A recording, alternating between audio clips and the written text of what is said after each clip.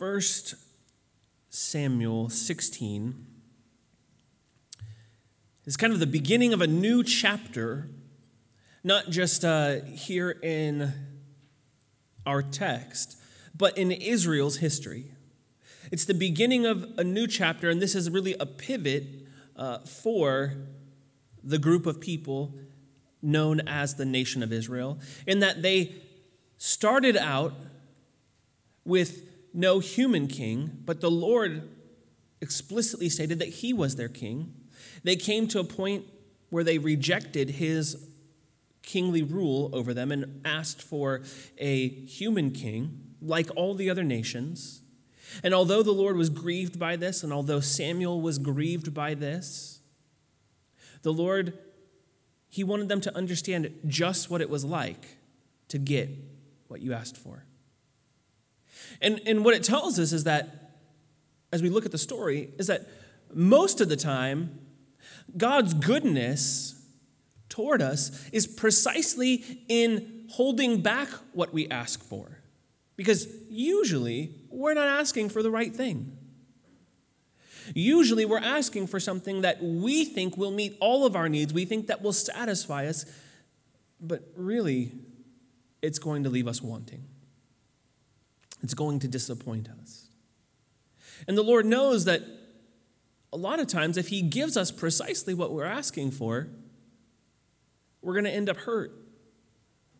We're going to end up, in a position where we are sick, where we are upset, where we are disappointed.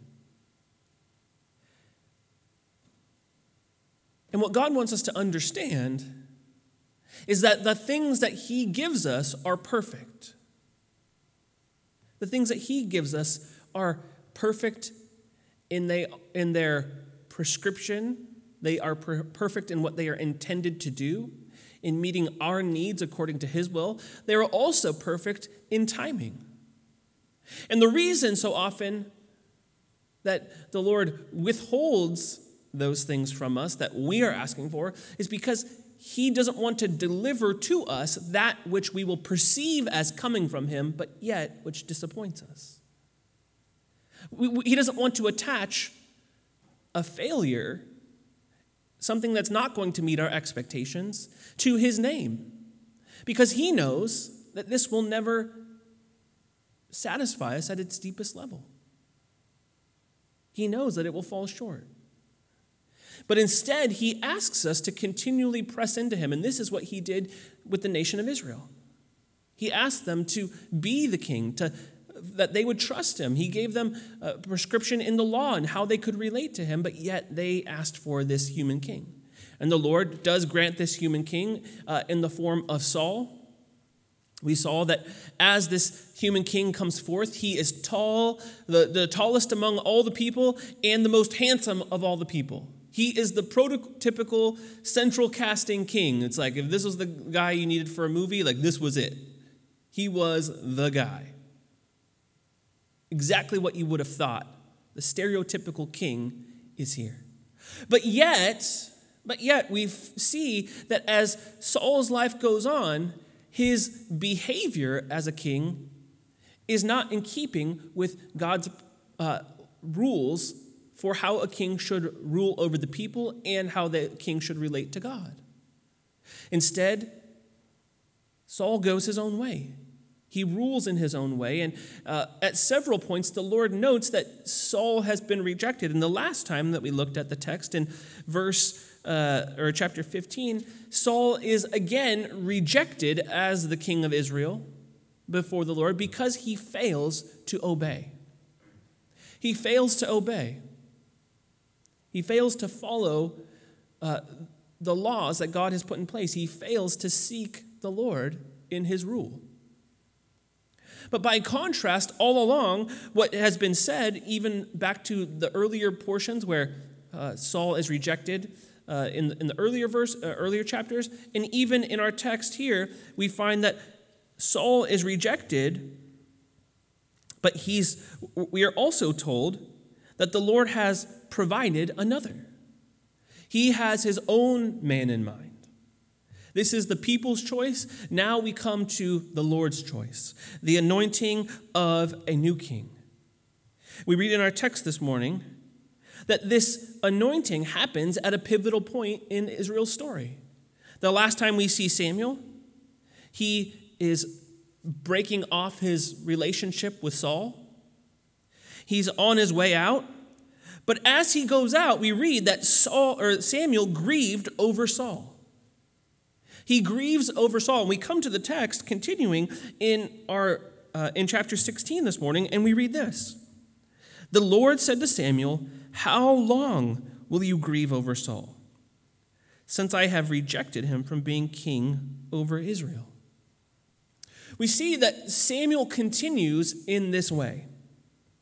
He continues to grieve over Saul. Now, there's a couple reasons why he could be grieving over Saul. Perhaps that in his working relationship with Saul, from the moment that he began to anoint Saul, he was perhaps growing close with him on a personal level. And he's like, look, I really want to see you succeed. I really want to see this work out. And so there's, kind of a practical reason perhaps that he could have felt this way. It's always disappointing when those people that you have a personal interest in, that you're friends with, they don't act in character with God's character. It's always disappointing because your expectation is that they're going to pursue the Lord, and they really let you down when they don't. It hurts. You wanted better, you hoped for better, you expected better. Of course, that's probably a component of this. But another component is exactly that Samuel is completely just sorrowful over Saul's rebellion. As someone who wanted to, or as someone who stood in the place of the people, who stood there as a mediator between God and the people, Samuel knows what it's like. He knows the opportunities that Saul had. But yet, Saul forsakes these opportunities for his own way. And he grieves perhaps over this. Beyond that, he also, it seems, was realizing that maybe we're coming into another period just like we exited with the judges, where now we don't have any leadership. Israel has rejected the Lord as king. They wanted a human king. Now we don't have a human king because the Lord has also rejected the human king, so now we're kind of aimless. Now we're a people that doesn't have any direction. Now we are, lost. And it seems that Samuel also was understanding that the people of Israel, that Saul, his sin was seeping into the nation of Israel. And that collectively, maybe they would disintegrate. Maybe they would be rejected by the Lord. But the Lord, he reminds Samuel that although Saul has failed as king, that he would not reject Israel, that he would not reject his people. Right? Because here's what he says to Samuel. How long are you going to mourn? You're acting like this is the end of the world. Like we're not going to move on. Like things aren't going to change. But instead he says, Samuel, look, let's go. Because I have plans. I have things in the works. I'm not going to forsake my own people. He gives him a directive. Fill your horn with oil and go. All right, he knows it's time. We're going to anoint somebody. He's done this before. It's time to anoint somebody. And the Lord gives him further instructions, specific instructions. He says this, I will send you to Jesse the Bethlehemite, for I have provided for myself a king among his sons. It's a contrast in how the Lord selects Saul versus how the Lord selects David. If you recall how Saul is brought about, Saul's character is on display for the entirety of the selection process. His character is on display. He's like, oh, okay, well, there's this guy Saul, and he's out trying to find his father's donkeys, and he gives up, and he's really portrayed as somebody who doesn't really care. He wants to go back. It's seen that although Saul is being selected, he is somebody who doesn't have the Lord's hand of blessing on him as this individual who would represent him properly to the people. But here, the Lord doesn't beat around the bush with this new king. He says, look, I want you to go to this city. I want you to find this guy. In this house, you're going to look for a son of Jesse. It's this is a pretty simple, straightforward mission. Because here's what we are wanting to understand. Here's what we're wanting to see here. That the Lord doesn't need Samuel.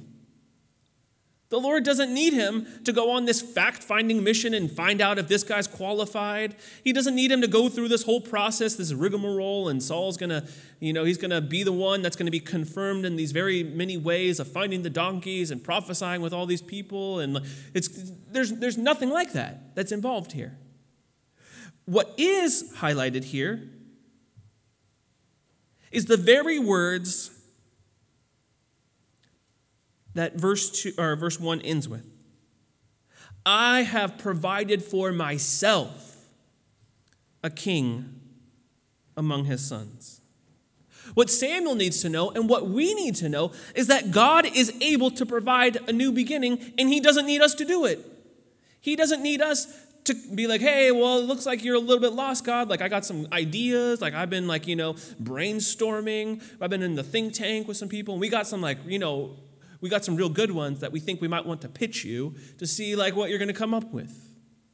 God doesn't need us to do this. He's not depending on us to do this because the king, the true king, he never loses control of his kingdom. Saul's lost, but the true king, he's not shaken.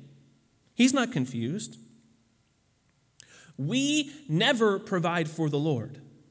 He always provides for himself. Right? This is what he says. I will provide for myself. The Lord doesn't need us to provide anything for him because he is our provision. All things that we end up with we're stewards of because he has given them to us. We don't create things. We're entrusted with things that are from him. And they are for his glory, to be used for him. It has nothing to do with us being okay, well, I got you some things because you clearly don't have the resources, God. You clearly don't have the ideas. He is the provider. And so God always provides for himself. He's never lost. He always has everything that he needs. And he's got a plan. The plan is, go, let's get this new king.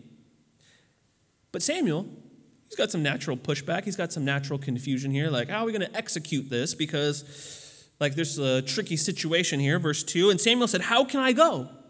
Because if Saul hears it, he will kill me. He's going to kill me. Saul's still the king. And we can see that he's a little bit unruly. He kind of gets out of control very easily. He's controlled by fear. And he kind of does dumb stuff a lot. So Samuel rightly is kind of thinking okay, if I could go do this, but essentially what this is treason. I'm going to be hey, even though I told you, Saul, that the Lord's rejected you and you're not the king, if I go to try to make a new king that the Lord has selected, then Saul's going to fly off the handle, he's going to get crazy, he's going to start trying to kill me. So some natural, considerations here. I think we would be aware of this. But God understands Samuel's circumstances. He understands Samuel's fear. And so he gives him an additional task. Right? Read carefully. An additional task. Samuel said, how can I go? If Saul hears it, he will kill me. And the Lord said, take a heifer with you and say, I have come to sacrifice to the Lord. And invite Jesse to the sacrifice, and I will show you what you shall do. And you shall anoint for me him whom I declare to you. He gets an additional task. Right? Some have said, perhaps, that the Lord's trying to, this is really a deceptive move. This is really like a deceptive move. He's like, okay, well, like, why don't you go and say, like, I'm here for the sacrifice? Why don't you go and do that? Like, this is like kind of like your cover up for like why you're really there. But you see, these things are not in competition together. They work hand in hand. They work hand in hand. This isn't an act of deceit, but rather an additional task.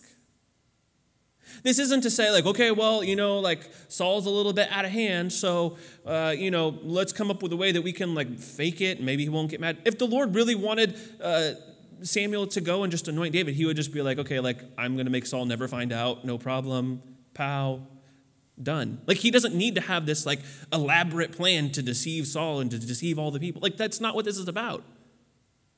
If we think that that's what this is about, what we're saying is like, God's like maybe not as powerful as we thought he is, and maybe he's not ruling his kingdom because like can't handle little Saul there trying to like kill Samuel, right? It's just such a short-sighted view. What this is it gives an opportunity for the Lord to be worshiped. He's like, you can go do this. Why don't you also just have an opportunity to worship me while you're there? Well, there's nothing wrong with ever gathering for this. Just because the Lord is working in another way, and maybe Samuel has this other task to accomplish while he's there, it's the Lord who's going to reveal to him when it's time. Samuel still doesn't have control of the situation. He doesn't have the whole scoop. Because the Lord says, I will show you what you shall do, and you shall anoint for me whom I declare to you. Basically, as always with the Lord's instructions in our lives, get yourself to the place, and then I'll tell you what to do when you get there. But most of the time we're like, okay, well, so I need a little bit more security. Maybe you could flesh it out for me a little bit. Like when am I going to meet them? Like what else? Do I need to plan on being here a long time? Well, we want all the details. But for Samuel, he's banking on the Lord's faithfulness. He's not worried about how long this is going to take. He's not worried about any of these external circumstances, aside from the ones that he has faithfully brought to the Lord, and the Lord has said, let's go. I'm going to handle it. He doesn't use his one point of concern as a way to get out of his task, but rather he brings it to the Lord as a situation to address. And the Lord gives him an additional task to perform, but he never says Saul's not going to find out. He never says that, you're going to be completely successful in it. He just says do this also. The Lord never lets us lock these things up, because otherwise then we start to make judgments on our own about that's not worth it. The outcome will be this, so or I'm just going to not do that. It's not up to us. We don't control those things. Again, our job is to obey. As he directs us, we obey. Simple. Get used to serving the Lord without all the details, because the Lord doesn't give us all the details the majority of the time, right? Get used to it.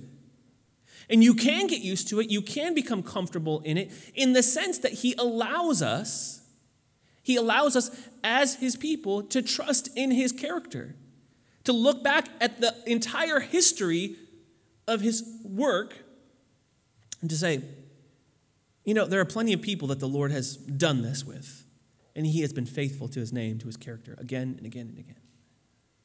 He has not let them down at any point. He's not ever let us down. He's not ever let me down.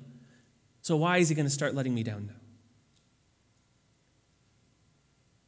His record is perfect. And he asks us to trust him. And this is exactly what Samuel does.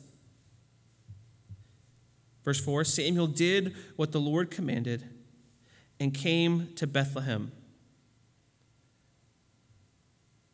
The elders of the city came to meet him trembling and said, "Do you come peaceably?"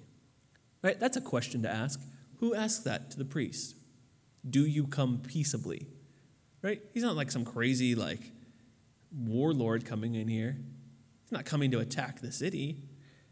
What's happening here? Well, first we find Samuel obeys. He gets the word from the Lord. He's like, let's go. And as he comes out, the elders of the city come out to meet him, and they're described as being trembling. Now, here's how we understand this. There's two ways that you can kind of go about this, two ways you can understand this. They have an unexpected visit. This is kind of out of the ordinary in Samuel's typical rotation in visiting the city. So it's okay, why do you have this special trip here? One, that's kind of a little bit weird, right? We're not ready to expect. We're not expecting you, but you show up. They go out to meet him. One of the reasons for this type of trip that would happen for a priest to make this sort of trip or a prophet to make this sort of trip, Deuteronomy 21 tells us, was in certain instances when there was a crime that was unsolved, they would have the elders of the town, they would call for a priest to come and to sacrifice a heifer to atone for sins. And so Samuel shows up here. He's got his heifer, and it's oh shoot, what happened that we don't know about? What's going on here? Something bad happened. We got to deal with some judgment here. So maybe they're assuming the worst. But on top of that, the last thing that happened with Samuel, perhaps they got word of Samuel's last act, right? Samuel and Agag. He's whoa, this guy Samuel, he's super intense now. What happened? He's hacking people up. It's getting crazy. Maybe they're whoa, are we good? He shows up and everyone's a little bit worried about why he's here. What's happening? Verse 5, and he said, peaceably I've come to sacrifice to the Lord. Consecrate yourselves and come with me to the sacrifice. And he consecrated Jesse and his sons, and he invited them to the sacrifice. So here we find this kind of second mention of Jesse. Now, Jesse is the descendant of Ruth and Boaz.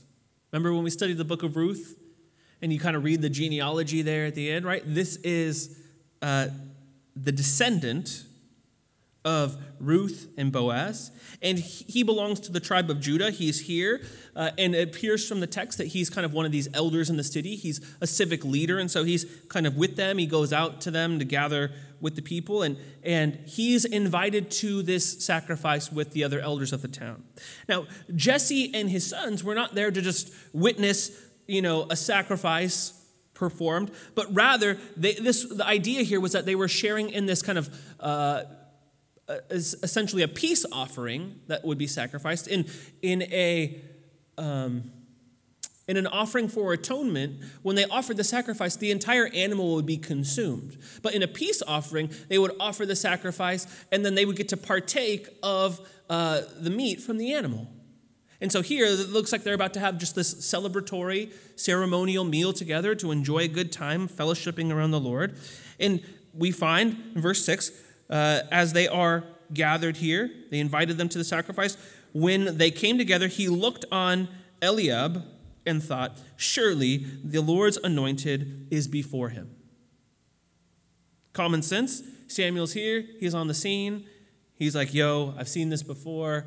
When we picked Saul, I got it. I know what's up. He looks at the tallest, handsomest guy. He's this guy's clearly the pick. Pow. No problem. He is in. This is it. He's in Jesse's family. He's the guy. But what happened is that he develops these thoughts. He develops this perspective apart from the Lord's direction. Because he wasn't told to figure it out. He was told, show up and I'll tell you what's what. He's already jumping the gun. He's already moving ahead. Because he is making the common assumptions that we all make when we have a portion of the information. Oh, yep, the Lord wanted me to go here. I'm here. That's the most logical choice. Yep, that's it. Pow, we're done. Because that's how we operate. But you know, and I know, that the Lord loves to operate from weakness. He moves to the most illogical position, and he's like, yep, that makes sense. Got to deliver Israel? I got this great guy named Gideon, who's like the biggest chicken in the history of chickens, right? He is like a horrible leader. He's like a guy who's afraid of everybody. And then I'm going to give him a little bit of a boost of confidence. He's going to get strong enough, and then there's going to develop a big army, but I'm going to be like, oh, your big army's super lame. Let's get rid of all the big army until we can get down to the smallest army possible, and then we're going to work with that, right? Just horrible, horrible decisions in terms of logic, how you would fight a battle. We saw this with one of the earlier armies with Jonathan and his armor bearer. 2 people against a ton of people. Yeah, it's probably not great odds. This isn't a logical attack plan. But yet again, the Lord working from weakness. The Lord working out of order of what we would expect. And so, before we jump into things when we're working with the Lord, when we're walking with Him, pretty much I've learned it's never the logical choice. It's never that. It's always too obvious. It's too obvious. It's I just learned, don't start there at the most logical position. I just tell the Lord, convince me that it's the most logical one, because that never happens. It's rarely that. Samuel should have learned from his earlier experience, because he picked a man like this earlier with the Lord. Here it is, Saul, the tall, handsome guy, boom, he's the king. But he should have seen that, that doesn't work. Now, here's the reasons why that doesn't work. I don't want to jump ahead of myself. We'll get to it in a moment here.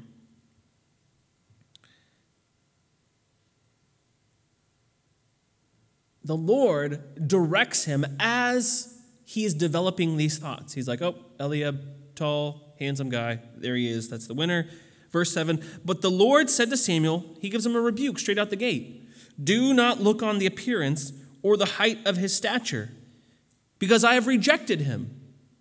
For the Lord sees not as man sees. Man looks on the outward appearance, but the Lord looks on the heart. He tells Samuel, your superficial considerations don't matter. Don't look on the appearance or the height of his stature. That's not a consideration in if this guy is going to be the leader. I'm not worried about that, the Lord says.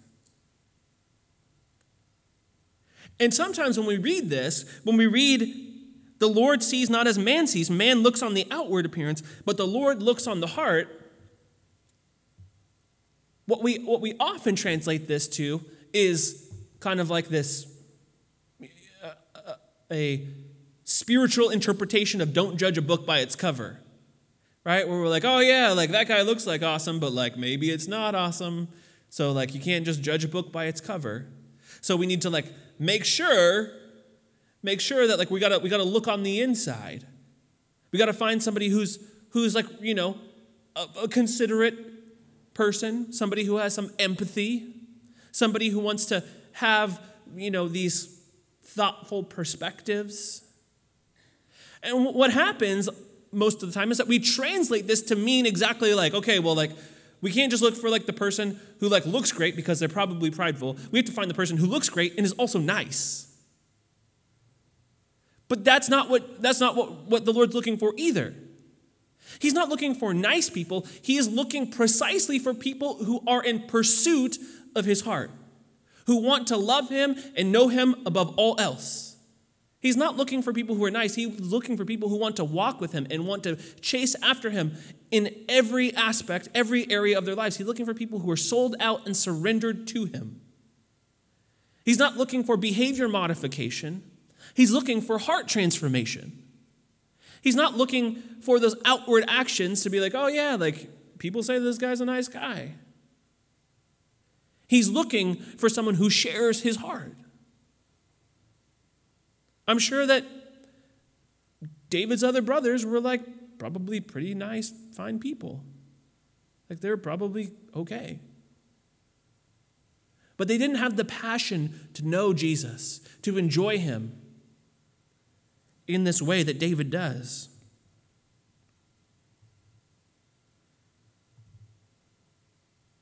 And so, Samuel now has the rubric by which he can view the other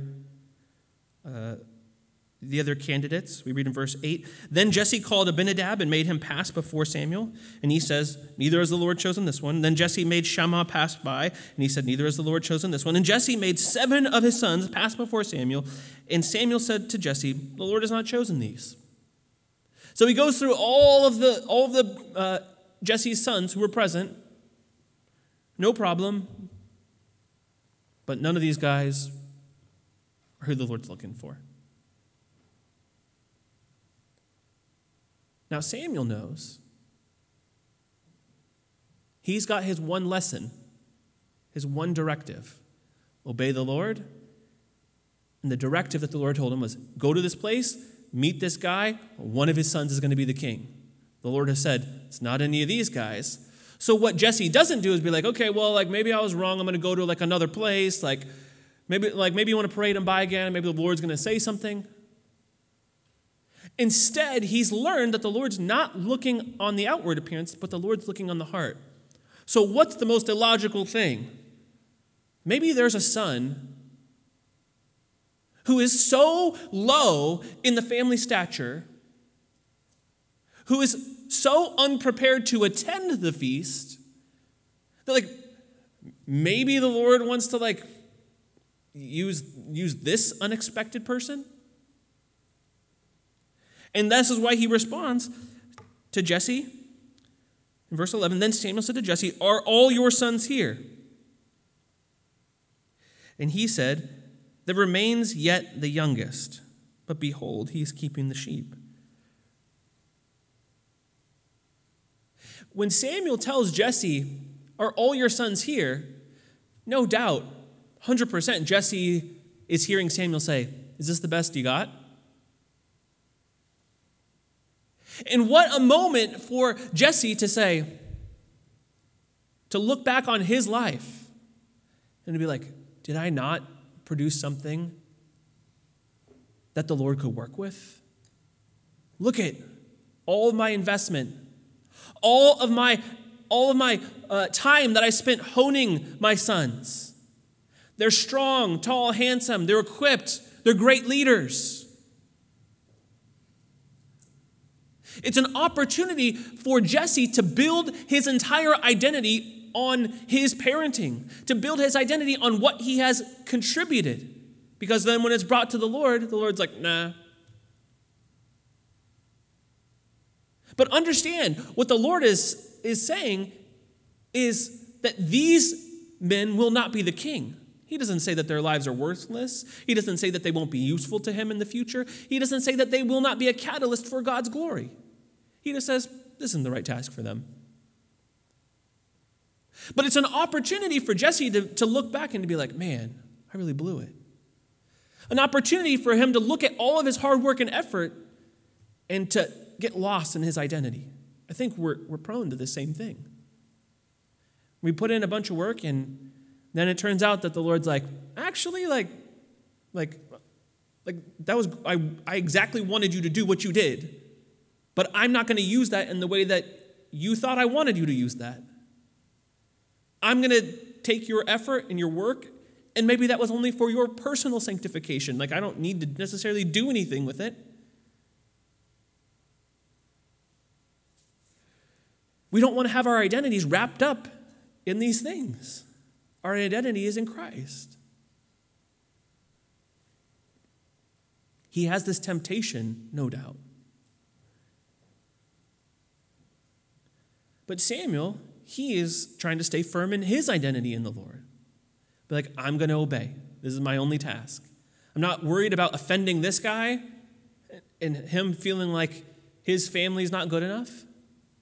I'm going to continue to press. And he says, are all your sons here?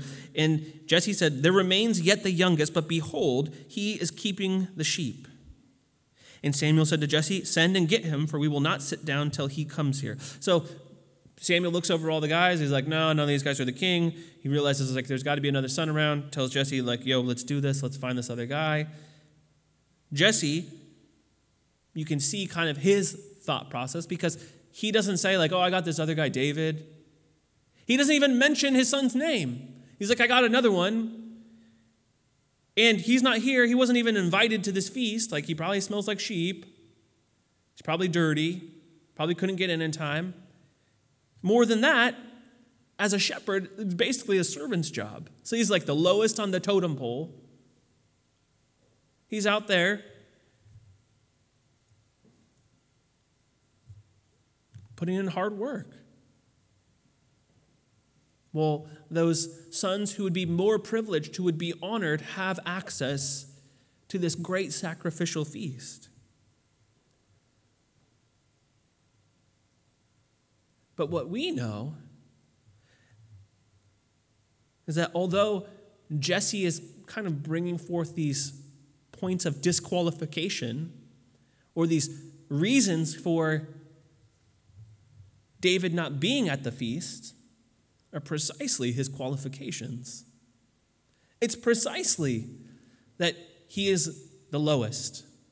It's precisely that he's the weakest. It's precisely that he is described as a shepherd.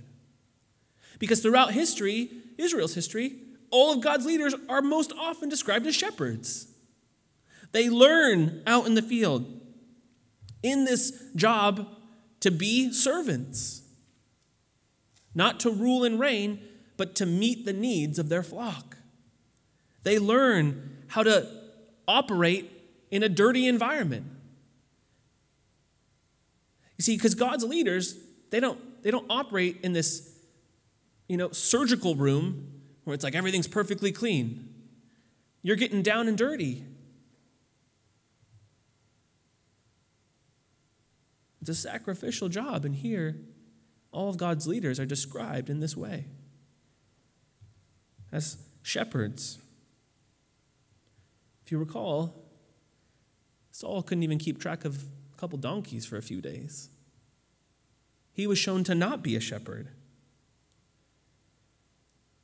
And so Jesse kind of throws this description out there, like, yeah, like he couldn't come because he's like a shepherd. He's like out doing the sheep. And most logically, he's probably thinking like, okay, like Samuel's going to be like, okay, well, it's like definitely not him. But instead, he's like, okay, we'll go get him. Like, we'll wait. It's like all the food's ready, everything's ready. And instead of Samuel catching the hint, like, oh yeah, it'd take a while for him to get in and get prepared and be like, for him to go through the process of sanctifying himself and cleansing himself for the sacrificial feast, like, it's going to take a little bit for that, so like, let's just kind of go ahead. The Lord's not in a hurry. He's like, go get him. Samuel's like, we'll wait. We got it.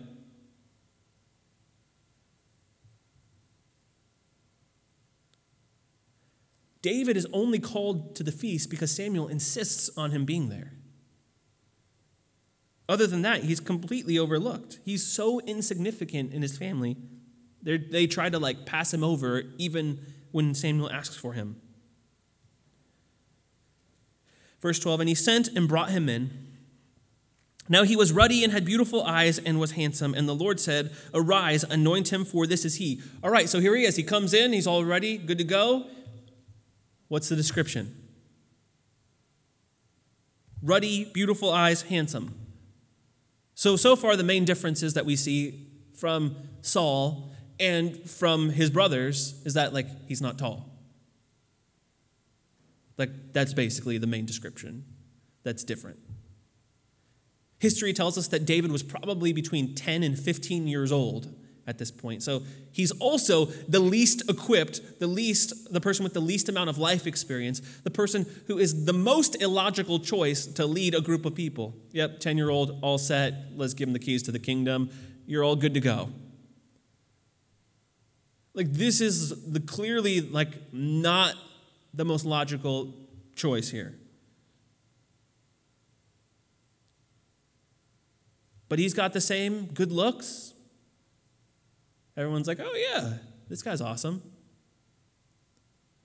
But what separates him, even though he gets the same description as the others? Because the Lord, as soon as he comes in, the Lord's like, this is him. Arise, anoint him, for this is him. See, what separates David from the others is that heart. That he is in pursuit of God. He is chasing after God, wanting to obey God, passionate about knowing the living God. It's that internal that matters. It's not that these things of being, this tall, handsome person, oh yeah, that's a disqualifier. Yep, we can't have anybody who looks great up there. You're totally out. The point is that it's about the heart. This is exactly why his description isn't like, well, he wasn't the best looking, but the Lord worked with it. It was like he was exactly the same as the others, but it was the heart that was the change. We're meant to see that that's the big thing. That he is pursuing God wholeheartedly.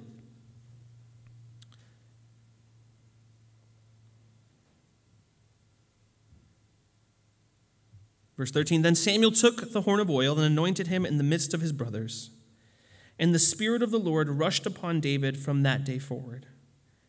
And Samuel rose up and went to Ramah. Now, we have here the practical anointing, the oil on the head. But this is symbolic of the Lord's anointing him as king.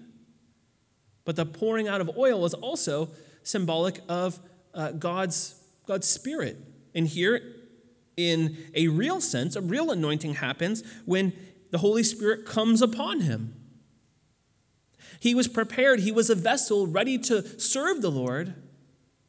And so the Holy Spirit doesn't come upon him temporarily in this sense that it came upon Saul to equip him to do these short bursts of activity, but rather, David was a vessel prepared for the Lord, ready to say, I want to know you, God, more than anything else. This is why, as you read through the Psalms, David can say, I would rather be a doorkeeper in the house of the Lord than to dwell in the tents of iniquity. He's like, you could give me like the best, hottest tent, like the most insane palace in a wicked kingdom, and I would get rid of that in a moment. To just be there and to be the doorman for God's house. To just stand there and be like, open the door, yeah, come in. Because he was passionate about knowing God. He was prepared. He pursued the Lord. And so as soon as the Lord was like, it's your turn, I'm ready to work with you, the Holy Spirit had a place to come and to equip him to do all that God has called him to do. All that God has called him to do. Because it's the Lord who equips his people, who equips even a 10-year-old for kingly rule by the filling of his Holy Spirit. You don't need to know how to rule a kingdom at 10 years old if you're only following the direction of the true king. If you can follow directions of the true king, if you care about the true king and where he wants to go and what he wants to do, you can follow directions, you can do this. David didn't want to have a mind of his own. He didn't want to go and be like, okay, well, here are all the things I want to accomplish and things I want to do. He's like, I want to know God. And he's the king. He's the king over all Israel. I'm going to follow him wherever he goes. And I'm going to execute on his orders, what he tells me to do. He was prepared, ready to follow the Lord, ready to go into every task, seeking the Lord.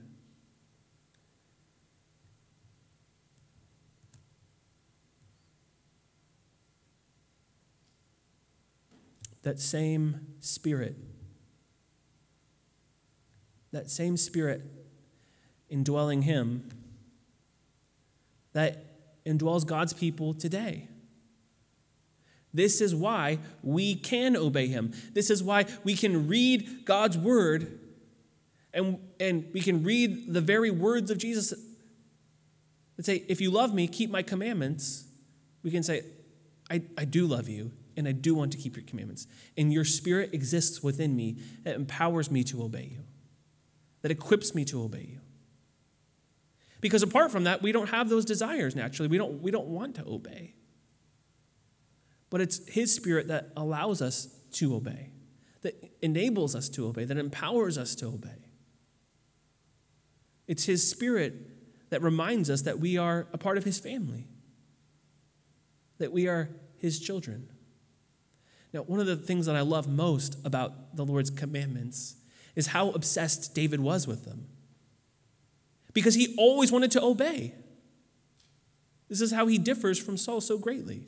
When you read Psalm 119, it's like the longest passage, and it's just him talking about how obsessed he is with the Lord's commandments. He's like, I love your statutes, I love your commandments, your law is perfect. He just is so obsessed. Like he just goes on and on and on in every verse for hundreds of verses about how much he loves to obey the Lord. How can he do that? Why can he do that? Well, the scriptures tell us that we ought to obey his commandments, and his commandments are not burdensome. His commandments are not burdensome. That we should obey the Lord's commandments, and they're not burdensome. When are anyone's commandments not burdensome? When you love them. When you love them. Commandments become burdensome when you don't really value the person giving the commands. Commandments become burdensome when you think that you can do it a better way. You have a different command that you want to do. But when you, heart, mind, and soul, love someone, they could tell you to do the dumbest stuff, and you're like, oh yeah, no problem, I'm going to do that. I'm so happy to do that for you. Like it could just not make sense at all. Right?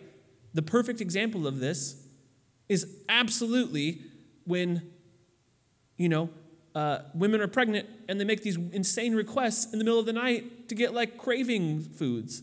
And all of a sudden, husbands are up chasing down sardines at 4 a.m. and, oh, I need pickles and oh, I need a giant Slurpee. You're just running around this makes no sense. This is completely illogical. But you're yeah, got you, babe.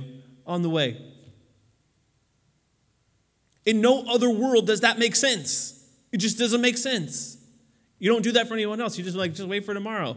Figure it out on if you really want.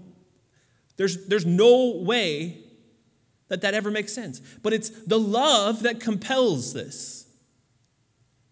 And so when Jesus tells us, if you love me, keep my commandments, he's putting that on us as a bit of a test to say, are my commandments burdensome to you?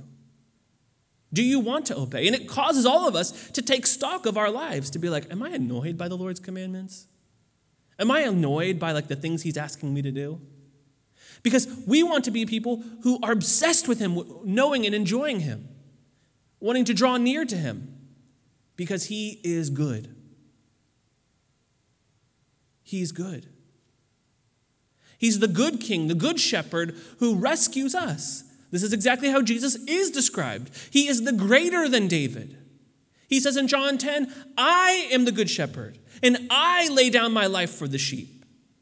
He is that sacrificial shepherd. He is the one who cares about us at the deepest level. And when you see that kind of love and care, when you see that demonstrated towards you, when you're confronted with the reality of that generous love, then it's easy to be yeah, I want to listen. Tell me how I can know you more. Tell me how I can serve you more faithfully. Tell me how I can obey you in every aspect, every area. We're compelled by God's love towards us to love him back. We love him because he first loved us. If you don't see that he first loved us, it's going to be real hard to love him. He first loved us when we were dead in our trespasses, when we were far from him, when we were separated from him. And we draw near daily by his own bloodshed as he laid down his life for the sheep. Raised again by the Holy Spirit for our justification, and then ascends to the Father, giving us the Holy Spirit so that we might be equipped and enabled to obey him, to walk with him in all areas of life. It's an exciting journey when we see him clearly, when we want to walk with him, when we recognize that he is the only true anointed king, the only one deserving of all glory, all honor, all praise. Let's pray. Lord, we are thankful. We're thankful that you have laid down your life for us.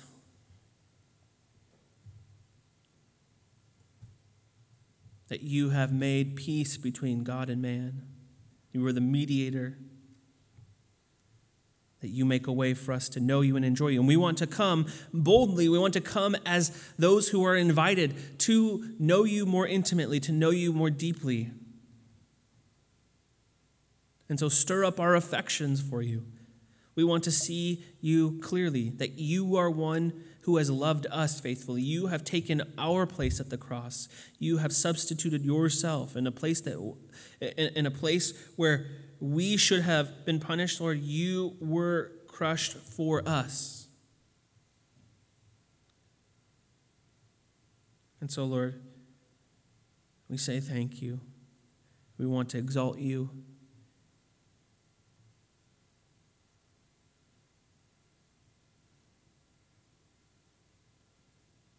Help us to be a people who are keeping your commandments. We're loving you in every way. And so, Lord, we turn to respond to you now. Work in our hearts. We love you. Amen.